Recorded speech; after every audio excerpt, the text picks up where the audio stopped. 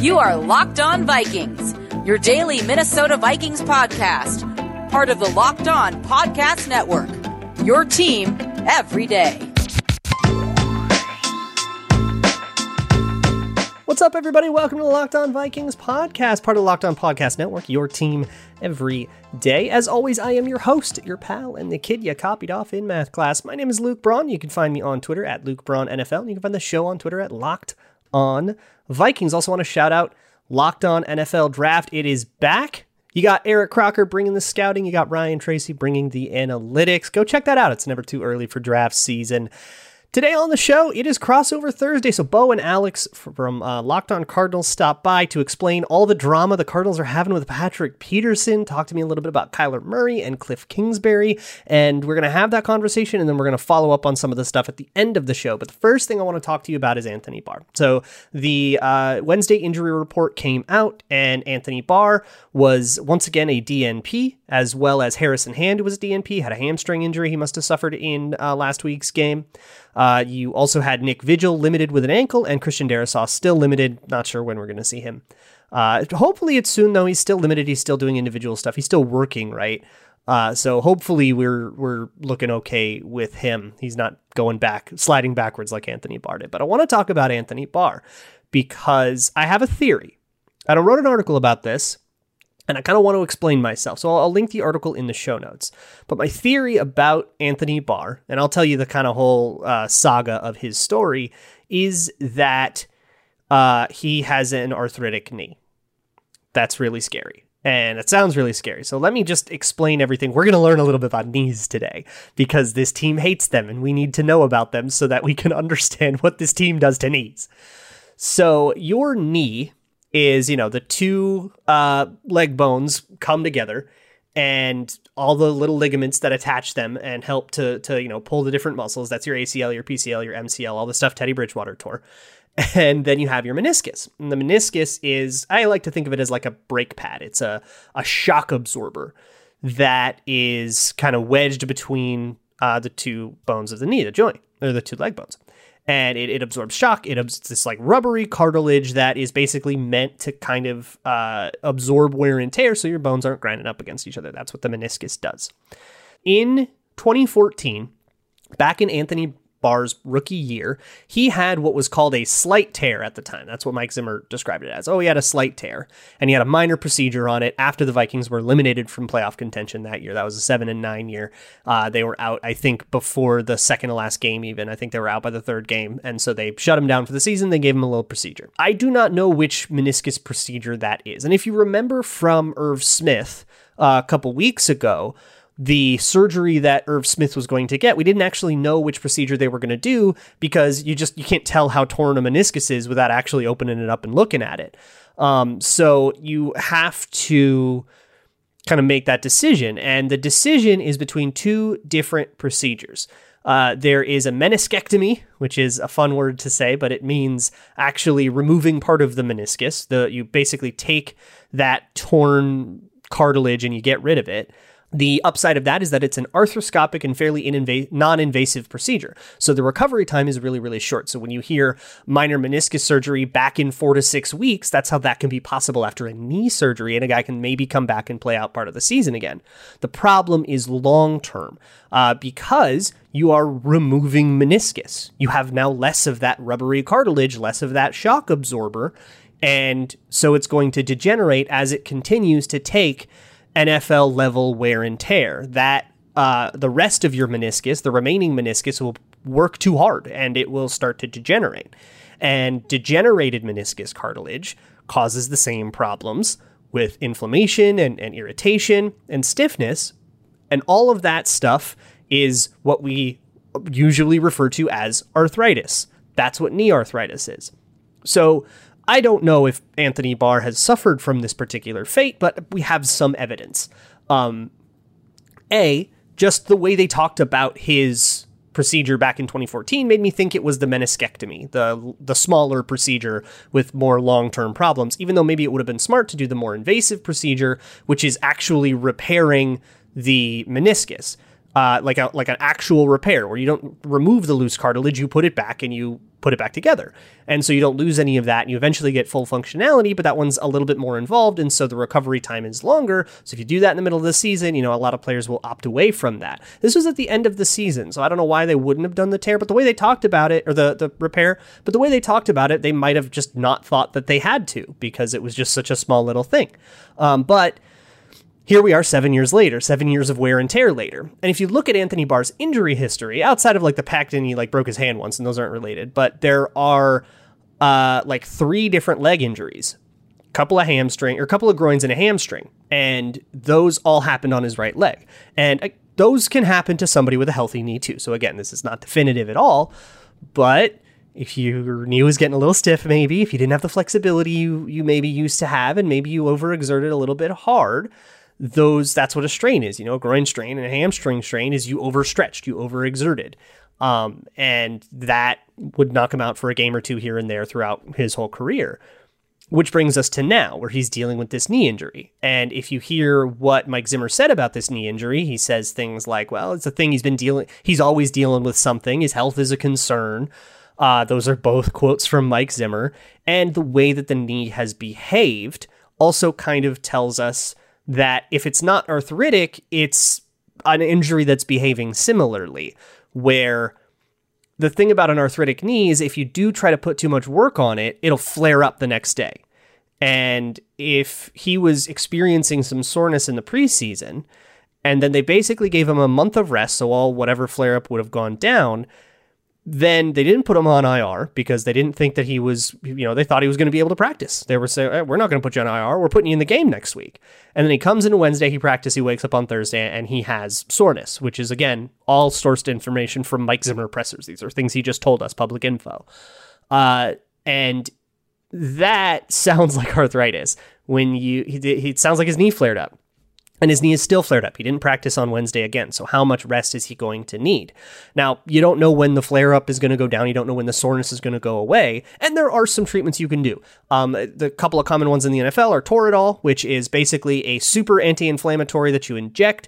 It is terrible when you use it in repeated doses. The NFL has strongly advised the players not to. There's not a rule against it, but they're like, hey, don't use this every week as like a general painkiller because your kidneys will fail, which Albert Hainsworth thinks that's what happened to him. He had to have a kidney transplant, and he thinks that it's because of Toradol. The other one is cortisone shots. And cortisone is another anti-inflammatory that you inject directly at the site of the pain. It can have some long-term impacts too. So either way, you kind of have to make this decision as Anthony Barr. How much longer do I want to do this if it is sacrificing my long-term health just to not be in so much pain that I can't play? Again, all of this is just a theory. So I'm not sourcing stuff. I just am reading the tea leaves, and it kind of looks like this would be an arthritic knee situation. It's a pain management and it's a stiffness issue, and it's not a thing that's going to go away. You can put him, chock him full of cortisone the day of a game, and he can get out there and play, and you can do that for as long as Anthony Barr wants to. So we're going to get to Crossover Thursday in a little bit here, but first let me tell you a little bit about Rock Auto. If you are a car person, if you're a DIY, you're a gearhead, you like to work on cars, and you're looking for a good place to get car parts, Rock Auto is the perfect place for that. It is an aggregator where you can buy stuff directly from the manufacturers. You don't have to go to a brick and mortar auto shop and ask them if they have the part in the back, and they'll say they ship it in 2 to 4 weeks. Just get it shipped directly to your door and save a little money to boot because you're cutting out that middleman. You can just enter your make, your year, and your model, get whatever parts your car needs. You can get other supplies too. If you're not like a gearhead, you can get jumper cables, you can get windshield wiper fluid, stuff that you just need to kind of have around. Anything you can find on rockauto.com. And at checkout, there's a How You Heard About Us section. Make sure you let them know that Locked On sent you, because if you don't, the bunnies are never going to be able to pay off their gambling debts. Rock Auto, amazing selection, reliably low prices, all the parts your car will ever need. All right, everybody, we're here. Crossover Thursday. I'm here with Bo, Brock, Alex, Clancy of Locked On Cardinals. Of course, I'm Luke Braun, Locked On Vikings. It's time to talk about these weird Cardinals. And I have a couple of central questions. And the first one is, are you all okay? Because there seems to be drama. Can you tell me what is going on with Chandler Jones? And Patrick Peterson seems bitter, which is like very much not our fight. Like we're like Vikings fans. We're like, I don't know what's up with Peterson and the Cardinals. Seems like their deal to handle. But like, what are y'all okay? Take it, Bo. Yeah, I mean, we are okay. As far as what's going on behind the walls in the facility in Tempe, Arizona, and also on game day in Glendale, and then the whole drama and the soap opera with P2. We call him P3 on our podcast because we felt like he was really petty this offseason after he signed a pretty lucrative deal. He couldn't keep the Cardinals off his lips. But I love that so much. Petty Patrick Peterson. It's weird because Patrick Peterson between 2011 and 2017 was a model citizen, model teammate, philanthropic in the community. He was on the road to be the successor to Larry Fitzgerald, another great Minnesotan. And then 2018 hit, the Cardinals faced adversity for the first time in a long time after the Bruce Arians era, and he didn't like it. He wanted out. He wanted the first bus out of town, private jet, whatever it may be. And he rescinded that. He apologized months later. And then he got popped for PEDs, and he wasn't the same player after that. There was a bunch of toxic relationship type moves on social media. That's the P2 thing, and then Chandler Jones. I mean, he was throwing one of the on Wednesday. He was throwing one of the website writers under the bus, saying none of the stuff that he was reporting as far as him going up to Michael Bidwell at the end of the Tennessee Titans game and saying, "Hey, let's talk contract." Paraphrasing there. He said that didn't happen, basically. He's like, nah, I didn't go, and I didn't pat Michael Bidwell on the pockets and say, hey, let's get it done. You know what I'm talking about. Chandler Jones just came straight out on Twitter and said, that's false. This never happened. And but for the most part, Chandler Jones, he's ready to go. He's ready to make himself a lot of money this offseason. He's going to play out the rest of this contract, barring any kind of extension that's going to happen in the season. And we saw it firsthand. He balled out. He had five sacks, 2 forced fumbles. He was the defensive player of the week for the NFC. So that's the drama in a way too long, drawn out answer. He knows how to do it. Well, there's always a contract thing going on everywhere, right? But I want to flip to the offensive side of the ball. Please explain Cliff Kingsbury to me. I do not understand this man. What is his offense? Like, it's pistol, air raid, it seems like the Cardinals want to spread everybody out and kind of outspeed everybody, and it kind of seems like they want to do that on defense too. But I don't know, what is the offense? Okay, so this is the way I describe it. He puts together a great movie trailer, but the movie's not awesome. Like, when you get sold to a movie trailer, you're like, wow, this is going to blow the roof off. Fast and Furious 37. I'm going to go see that. And then the movie's not great. Sometimes it's like that. You get a setup where it's set up for explosion like week 1, or a lot of minute-and-a-half drives, run up the middle, passing complete off the field. And we saw a lot of that last year. And I give Cliff a lot of flack. He shows brilliance throughout the year. The frustrating part is it's not aligned for an entire game or close to it like it was on Sunday. So yeah, there's a lot of spreading out. But when I talked about this, like with Christian Kirk and or Rondo Moore playing the Larry Fitzgerald role, the pop is back. So he can do a lot more with no tight end to name. Yeah. So there's going to be a lot of 4 wide receiver sets. There's going to be dual slot. There's going to be AJ Green and DeAndre Hopkins stacked on one side with Christian Kirk by himself on the other side because of the insane speed that Christian Kirk and Rondo Moore bring that kind of counteracts DeAndre Hopkins being slow, being able to get where he needs to go, but he's not a fast guy. And AJ Green being 33. Yeah. So, I mean, did I miss anything? I mean, it's weird. And then with the running backs, we're still trying to figure it out because I think the identity of this offense, it's close. They've tried a lot of things, but there's no real calling card for this offense. It seems like Kyler Murray might be the calling card because Murray, that's my next thing. Just watching the Titans game, I mean, he looked like Mahomes, like indistinguishable. He did Mahomes things. Is this do we have it? Is this the guy? Does Arizona have its Mahomes? They do. They have a version of it. They've got Mahomes light for the most part. Mahomes with smaller little steps. He scurries, right? It's like a bunny. Yeah, he scurries. No disrespect meant, but I mean, he's an incredible athlete. I mean, the only guy that's been drafted in the top 10 in both baseball and in the NFL. Is just incredible what he's been able to accomplish in his. He's 24 years old. He's got 66 total touchdowns in his career, and he's just starting his third season as the Arizona Cardinals quarterback. They do have a player with that type of ability. They do, but it has to be a perfect scenario for him to just fire on all cylinders. And coming out week one, very conducive to his skill set because he can come out fresh and he can just show out how incredible he is. But like when you get to week 10 and he's got a batter and he's bruised and he's not, at peak, 100%, he's been missing that part of his game, being able to put it all together. So we'll see if he can probably, he's probably going to be just as good as he was in week 1 and week 2 because he's still fresh, but we'll see where he is down the line. Because and then he also admits like a step back against the Detroit Lions, where he had 3 picks last year at this point in the season. So got to avoid that, but that's not anything that he's kind of consistently done. So we're not concerned about that, like as far as ball security. So Kyler Murray, yeah, he does have that ability. He's a game breaker.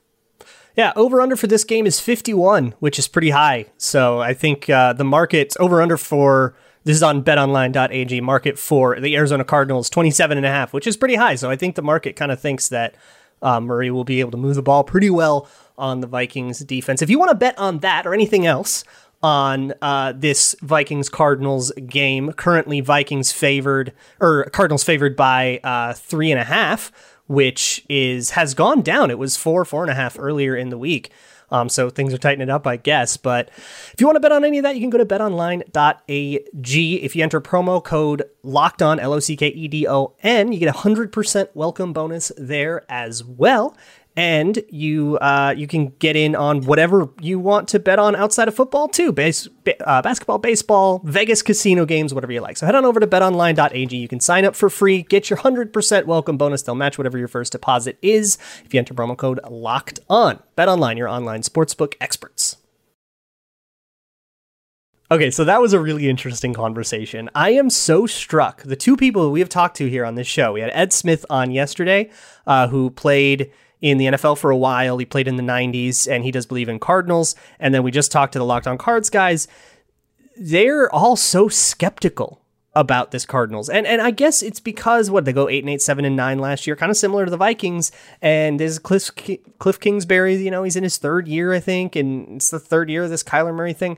And maybe they just thought they'd have seen more by now, and they kind of want to see it to believe it. And also, I guess the Cardinals have, like Bo was talking about, the Cardinals have kind of been up and down in the past. They've had these crazy highs and looked like super elite, and then, blew it against really bad teams. So maybe they just need to see more to believe it. But I always found that so striking. So I wanted to get to, we'll talk way more about the Cardinals tomorrow as well. If you want more Cardinals stuff, I'll talk about Kyler Murray and their defense and stuff. But I want to talk about Cliff Kingsbury's offense. Watching his offense, they run something called the option. I saw somebody called it the pistol option. I like that. Which is not like the wide zones that the Vikings and like the Titans, who they just played, like the Packers use, the McVay Shanahan systems. It's not like that. And it's not something more West Coasty like what, Tom Brady will run. It is the Kyler Murray offense, the weird Cliff Kingsbury, Kyler Murray offense. And it is based on the principle of reading a player out of the play. So I want to explain the option to you. We'll explain the read option to you if you are unfamiliar with the read option or if you just want a refresher. So this is going to be one of those times where I have a visual aid helping you guys out if you're on YouTube. If not, don't worry, I'll be descriptive. So we know the basic rules of zone blocking, and the option is an offshoot usually of zone blocking, where basically if you are run blocking, if you have a guy in front of you, block that guy. If you don't, climb up and find a linebacker. That's the basic rule here of zone blocking. So the appeal of the option is to get that numbers advantage back. And really in any run scheme, because the quarterback usually isn't involved in the run play, you're kind of down a man. You're 10 on 11, no matter what the scheme is, if safeties are involved or wide receivers or whatever. So the read option is the most common way. This is the Kaepernick stuff, and you're probably familiar with it. Let's say that you are running it from shotgun, which is what I have in the visual aid for those who can see it. Let's say they bring a safety into the box. in this situation. Now they've got 7 people here and you only have 6 blockers. Well, now you're kind of screwed, right? Now the running back has to make a guy miss, or you have to figure something out. This is kind of the advantage that the option can give you, is that it can give you a way to deal with this, because you can make the quarterback responsible for one of these players in a manner of speaking. So let's say you decide that you're going to pick their best defensive end, say, I don't know, Danielle Hunter or Chandler Jones on the Cardinals or something like that, the scariest pass rusher. Maybe that's J.J. Watt. I don't know. And you decide that you want to read that guy out of the play. So what you can do is essentially do blocking the same way, where everybody kind of blocks a guy in front of them if there's a guy in front of them. And then if you're down a person and you've left a guy free, you can have the quarterback read that guy. So you can hand off to the running back. Let's say the running back goes over toward the tight end and you're reading the backside defensive end who's on the other side of the formation. So the running back is running away from that defensive end.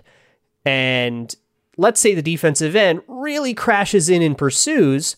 Well, then it becomes a play fake and the quarterback doesn't hand off after all, and it's actually just a fake handoff, and the quarterback can work out the other way to the pocket toward the space the defensive end just vacated, and either, it's a bootleg and you're throwing, or he just scrambles if he's Kyler Murray.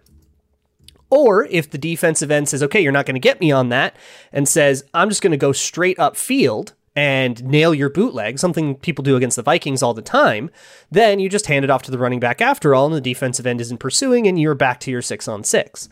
That's one way to kind of get a guy back, right? Or you're 5-on-6 if they didn't bring a safety down into the box, and you have an advantage that way. You can double team a good nose tackle that way or something like that. So it just gets you a guy back, and it gives you the numbers advantage back. And because you're reading a guy out of the play, it's awesome. That guy doesn't actually get a chance to win a block. So it doesn't matter how good that guy is. And that's just like one play of the read option. The actual options we see in the NFL, and way more at the college level too, where all of this is borrowed from, including Cliff Kingsbury himself.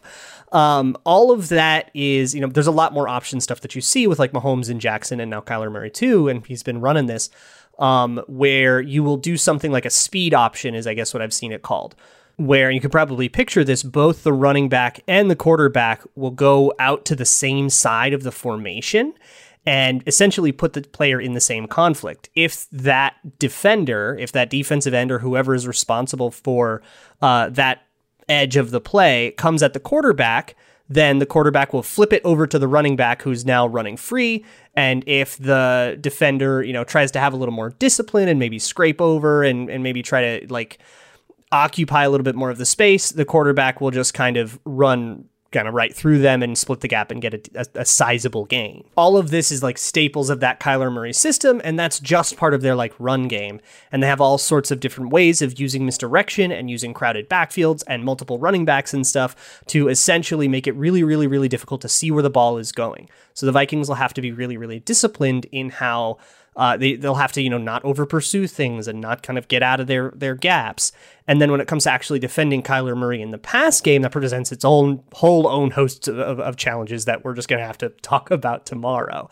But that is the basis of Cliff Kingsbury's offense. It is gaining more popularity in the NFL as the NFL gets more quarterbacks who are capable of running it. You can't run the option with Kirk Cousins, right? He's got decent wheels, but they're not good. They're not that good. And so that's kind of what makes the Cardinals scary, and it gave the Titans fits. So we'll have to kind of talk about how to defend the option. We'll also talk about tomorrow how to attack their defense and kind of what my thoughts are on that defense and how it's constructed and how I would attack it. And everything else we kind of have to worry about with the Cardinals. This matchup is a lot more interesting than Chandler Jones versus Rashad Hill. Let's all cry doom and gloom about it. There's a lot of really interesting stuff that can go on, and the matchup of Mike Zimmer versus Cliff Kingsbury, which I do not think we have seen yet. I don't think Cliff Kingsbury was there last time we played Arizona. I'm really, really interested to see how it plays out, and I can't wait to talk to you all about that. Also, check out the Locked On Bets podcast. You can get your Gramble straight with your boy Q and Lee Sterling. You can find me on Twitter at Luke Braun NFL, shows on Twitter at Locked On Vikings. I'll see you tomorrow with all that, and as always, Skull.